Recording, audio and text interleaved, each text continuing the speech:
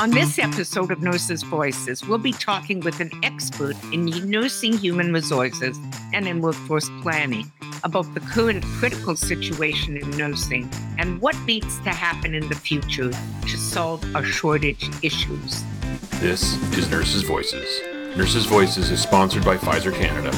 It is supported by the Canadian Nurses Foundation and the Canadian Nurses Association.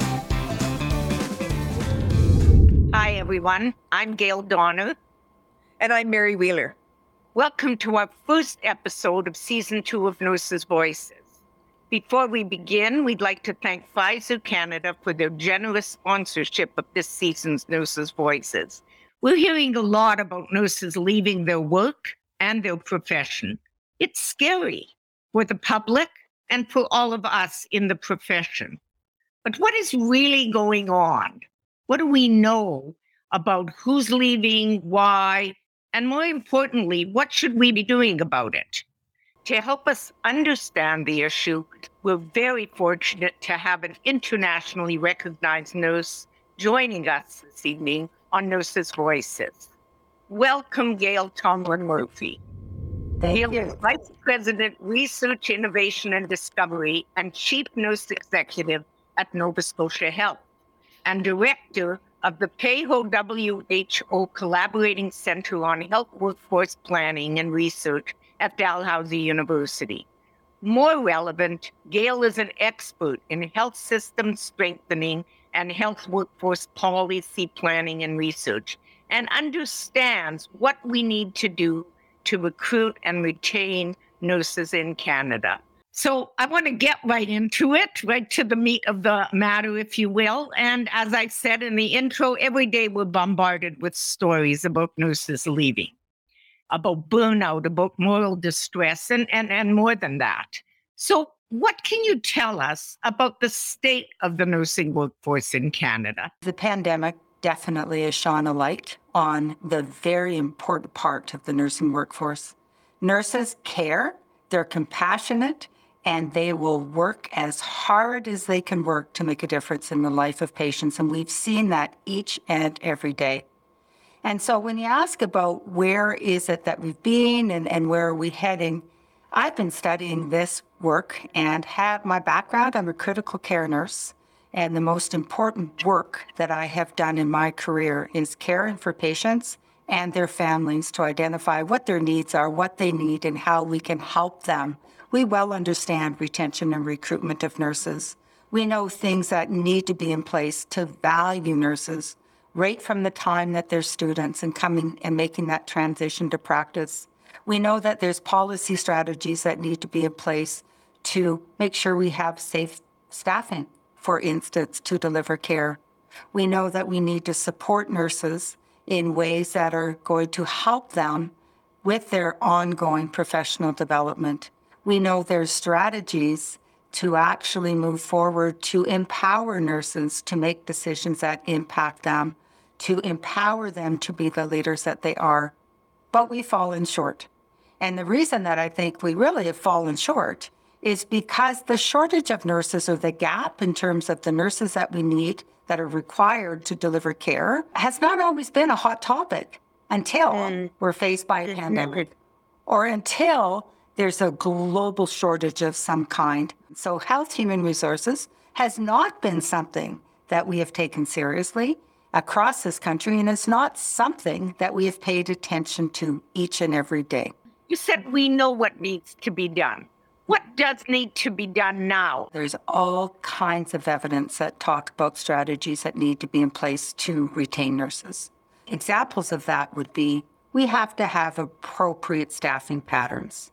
We have to make sure we have enough nurses working with other team members to have all of the technology that they need to have in place to deliver the care that people require and they deserve. But oftentimes we have actually done staffing in ways that we have allowed vacancy rates to continue. That is, to have underfilled positions that should be filled in order to move to complement. But oftentimes we save money in the system by not filling those positions. That would be an example. But so then what we do is we expect nurses to be working longer We expect them to come back to work when they're needed, as opposed to self-scheduling and balancing their life with their school, perhaps, or their families, or their friends, or their exercise.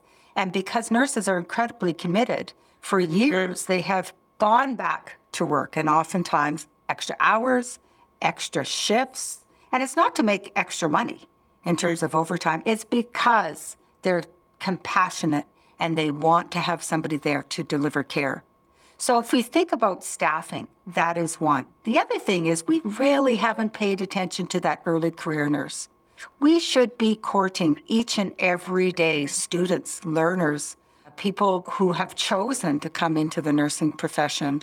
And as employers, for instance, offer them the positions that they will be looking for so that they'll stay, they feel valued, they feel part of the system, that we're working with them on their career goals, that we're learning from them and changing a system to reflect new technology, new evidence, new ways of practice. But oftentimes we wait, and nurses will graduate, and then they have to sit back and try to find a place where they can work and a match with an employer who seems to share the values and the vision and the goals that they want.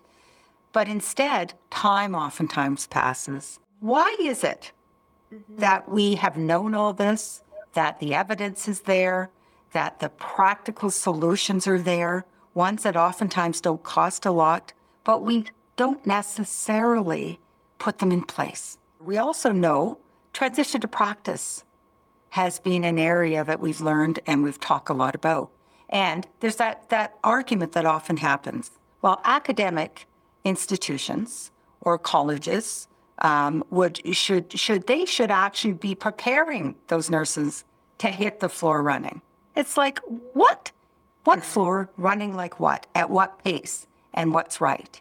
And so oftentimes the employer hasn't been involved enough, early enough, to make sure that the system is understood, the processes of care are understood, for instance, where employers are working closely with academic institutions and putting that nurse in the center of that decision-making.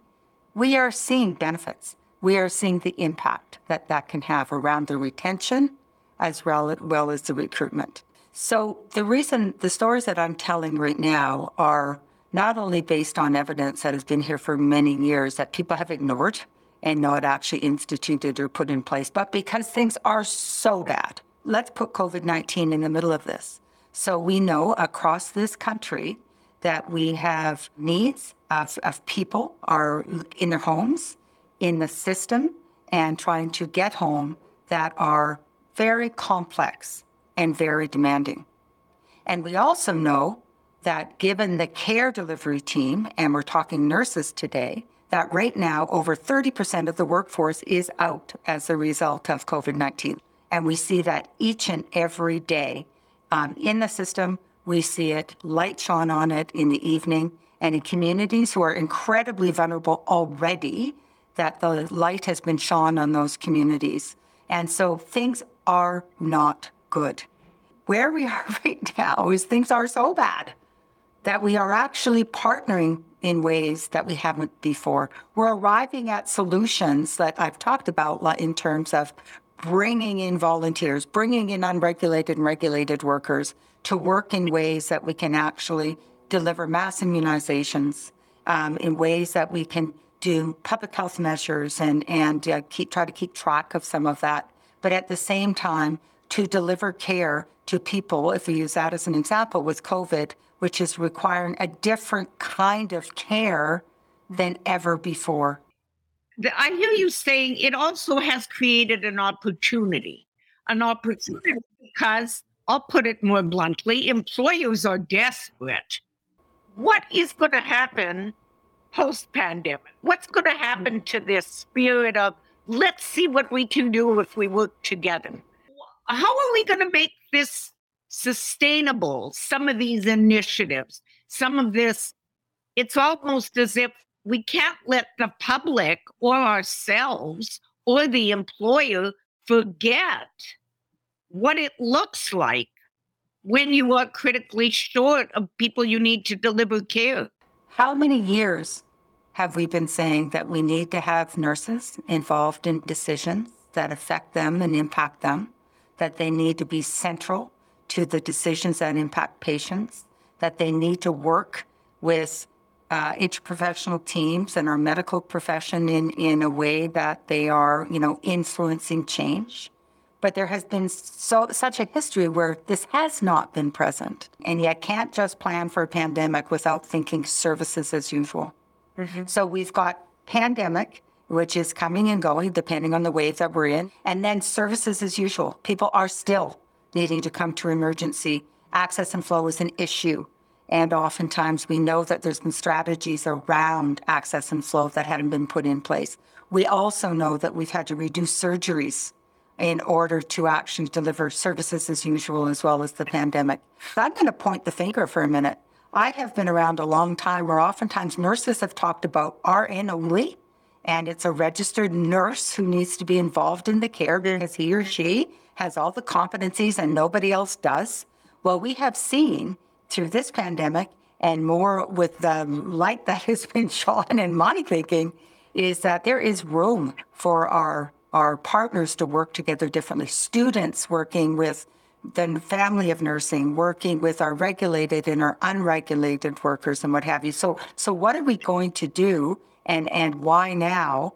It is because, and it's not just the system who's short. Like when you talk about the system needs nurses to deliver care, think about our community.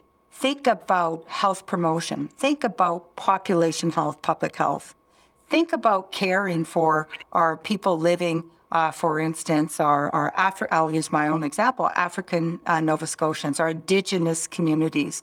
This has also helped us to better understand how care needs to be delivered in a very different way through engaging communities. Nurses have actually led us in a very powerful way through this pandemic. And there are many days and many nights that if nurses threw up their arms and said, I'm done, I am out of here, the system would crash. So what kinds of things can we put in place? Well, we can actually invest.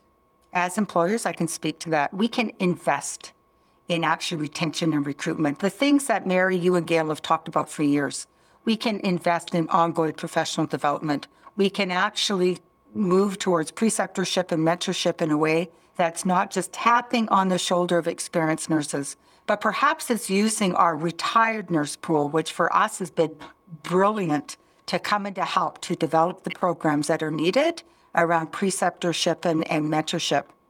We also have been privileged enough to be working and writing for the Royal Society of Canada on the nursing piece that we're doing right now. And this has brought nursing experts from across the country to come and talk again about what hasn't worked in the past. Why have those policy documents sat on shelves?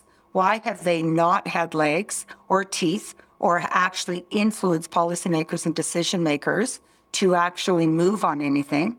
What I'm experiencing right now is that we are actually working with our decision makers and policymakers who are asking for 30, 60, 90-day operational plans in order to sustain and to make a difference. And I'm hearing and involved in long-term planning. So I think the table is set in ways that nurses and nursing can actually influence where we are today and go forward.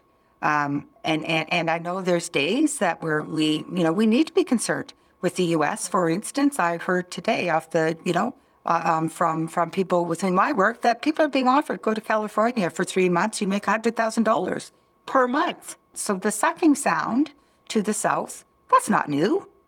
That the issues about eating our young, those issues aren't new. We have allowed this to continue. Now's our opportunity, and this is the optimism I have. Now is our opportunity to work in partnerships differently and to actually make the changes. So you mentioned money. The lure of the U.S., in the short term at least. How important is money in recruitment and retention?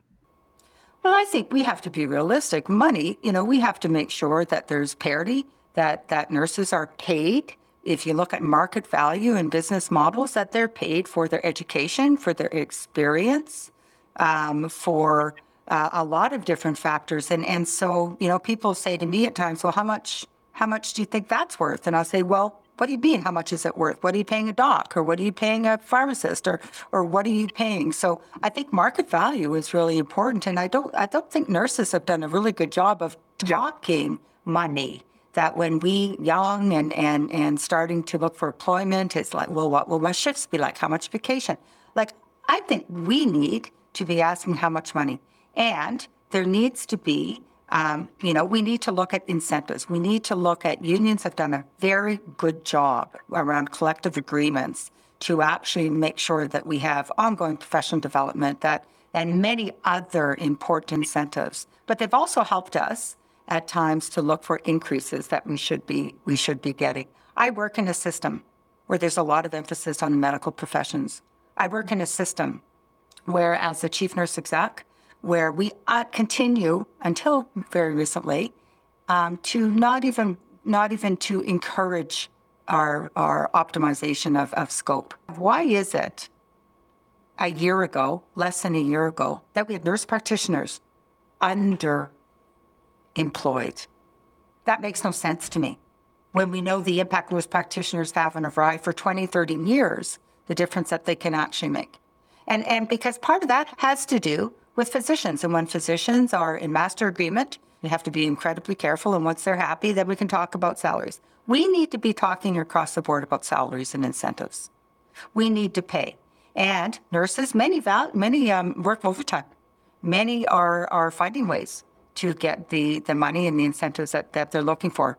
But our studies for many years have shown that the more overtime that nurses do and the poor staffing patterns that we have, then the impact, that is a reduction in the quality of care, the emotional and physical exhaustion of nurses and all those things. You've been involved in those studies for many, many years.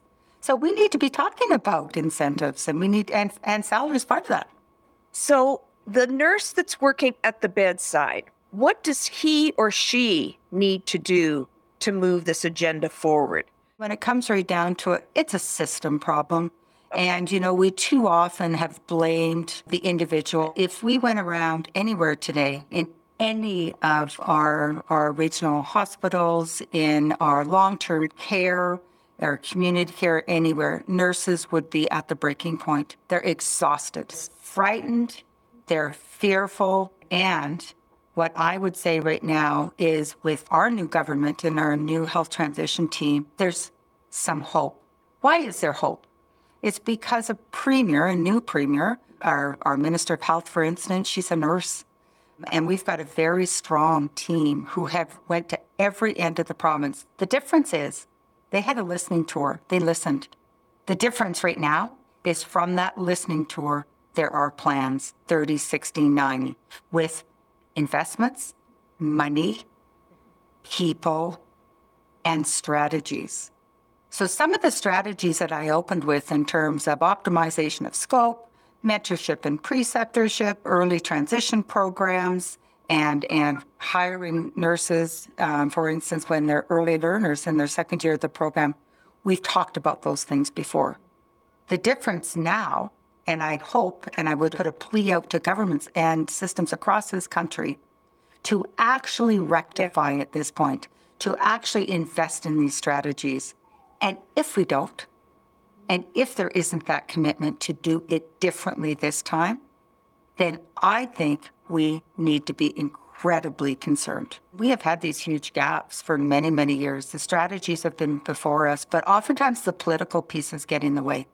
Well, the pandemic has actually made, whether you're a political player, whether you're a decision maker, whether you're a community member, whether you are, it doesn't matter what part of the system that you find yourself in, but most importantly, that the changes now are incredibly important. You look at the media every night. We have our infectious disease experts who are talking about, we have our ICU physicians and this and that. And then the stories they capture of nurses are the nurse who's just falling apart. Exactly. Okay, they are falling apart, but give them the voice to actually talk about what are the problems? What would make a difference? What would make a difference for them? For them to be home with their families, to have some downtime, and add to that, at least 30% of the workforce is out because of they're positive themselves or they've been in contact with somebody. So, I think that it's a system issue on so many levels, but I am very optimistic. And it's the work that you guys have done and many others have done. If we can put feet to the fire, and this is the last go of actually investing in retention and recruitment strategies, because now is our opportunity. And I am fearful that if this passes and we move into a place where we become complacent, it's an endemic and we're going to live with this. And then the next surge comes. So I really believe from a lot of different perspectives and involvement that I've had that now is the time, but we've got to listen and we've got to respond. How many times have we talked 80-20, where 80% is care delivery, 20% is for nurses to actually, develop their leadership skills, to mentor, to precept, to maybe get involved in some research or to do something different. If we mean it and we value the nursing workforce, now is the time to make those differences. You've gotten a lot of traction in Nova Scotia. I'm impressed that the Royal Society, I don't know, have they ever done anything about nursing? Never. We've actually put in our report at this point, and this consisted of people like me who've been involved in this for some time, from BC right through to Newfoundland, including our Indigenous community. We have put an equity, diversity lens, definitely on this inclusiveness type of lens. We have had people who've been involved in this work for years, people like Doris Gritzman, like Greta Cummings, like Kathleen McMillan, like Judith Olton, like Josephine Muxlow. There's just, and people came together and I thought, oh my goodness, this is going to be a challenge. So how do we land on, recommendations that are going to have traction, that aren't the same old ones that sit on somebody's desk? What are those pragmatic types of strategies? So this was work that is actually illustrating in the voices of nurses. And so we used a lot of different ways. We interviewed a lot of nurses and key informants. We actually did your rapid review kind of synthesis, systematic reviews, but we also pulled in factors prior to pandemic, during pandemic, and what this means in terms of the future. So now we do have the opportunity, Fabulous. Together, all of us, to make a difference. And it's going to take all of us working together at this point. And it's hard to rise above the challenges and the obstacles, but it's thinking about what obstacles need to be moved, what rocks need to be moved to see the other side. You made a comment earlier about working together, because within nursing, of course, we have our own silos, if you will. And I like to hope when I listen to you that this will create an opportunity maybe for the partners within the profession to come together, maybe around the Royal Society paper, I don't know, but something needs to bring folks together and stop the finger pointing within our, between and among our colleagues. I agree. And if you think of examples in long-term care, for example, if you think about what's happening every day in our emergency and our critical care and our med-surg areas, if we think about any sector, we think about public health and immunization and testing and contact tracing and all of that. We're only moving towards success by working together. So it's thinking about what are the competencies and what are the knowledge and skills that providers have, and let's put them together to work together, as opposed to the protectionism and the silos and nursing has been very rough on nursing. And I think that we're at a time and a place that this scenario has changed, that we see licensed practical nurses working incredibly well with registered nurses, with nurse practitioners and our PCWs and others. So I think that the day has come to remove those silos, and I think we're getting there. This is for me, Gail, a good news story. And I think it'll be timely. Even this document you say is about to be released. Yeah. This first episode of Nurses Voices, I think it'll be good that we attach some resources so that it goes back to the question I keep asking, that nurse at the front line, instead of saying, well, that's nice for them to be talking about it, but what does this really mean, to be able to make the linkages and to show the strategies. So I'm optimistic also, just based on our conversation. But before we close, I'd be curious, on a personal note, you're very passionate about this topic. You talked at the beginning that you started in critical care as a clinician. So how did you make the shift? Thanks for asking that. And I think probably the best part of my career ever was being a critical care nurse and being in the middle of the life of patients and their families and loved ones in a way that we cut right to the chase. The conversation was always very valuable. It was meaningful to the patient, which is most important.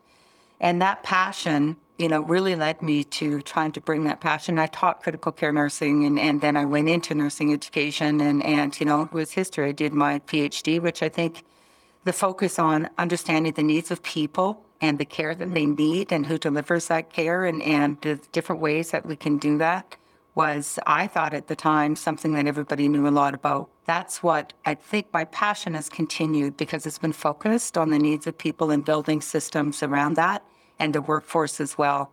I feel coming into this position after 30 years in academia, which I loved each and every day of, and running an international research center, I really believe right now that my passion and my vision and working, to your point, with our frontline workers to be part of solutions as opposed to people telling us what we should be doing. Yeah. This is, and really it's running an innovation portfolio. So it's always thinking, never go to no. Think about how do we actually come up with innovative solutions to do things differently and to test and try them and to evaluate them. So we need to have passionate leaders. We need to have people who themselves as leaders don't get burned out, that they feel passionate, and then we've got to find ways to support that. And Mary, to you and Gail, who have for many years and continue to move forward the importance of just that passion, leadership, empowering people and finding realistic strategies to do that. I think you've been incredibly helpful. And I would really encourage you to continue to share your messages, because they definitely are sticking. Thanks. On that note, I think it's very appropriate for us to say thank you very much. You've definitely given all of us lots to think about, that's for sure. And I think following up from what Mary said, when the Royal Society paper comes out, we'll make sure that our colleagues have access to it, and nurses can bring it to the attention of their employers and colleagues, etc. So yeah, there sure is. Let's just say thank you very much. Thanks a lot, Gail. Thank you. Thank you for inviting me. And we definitely will make sure that you get everything that you need to help with some of this. And I'm glad we've made this connection. And I look forward to our ongoing work together. Very important work. Thank you for joining us for the first episode of Season 2 of Nurses Voices. We've been talking about a timely but very complex issue, and we've just touched the surface. But hopefully this has answered some of your questions and concerns and given you some food for thought. Thanks again, and we look forward to seeing you in future episodes. You can view and listen to Nurses Voices on a variety of platforms, including YouTube and Apple Podcasts. Please click the subscribe button to ensure you don't miss an episode of Nurses Voices. And remember, if you want to give us any feedback, please connect with us through nursesvoices.ca, and remember to sign up for our e-newsletter. Nurses Voices is sponsored by Pfizer Canada. It is created by Donna Wheeler. It is produced by Sector Limited. It is supported by the Canadian Nurses Foundation and the Canadian Nurses Association.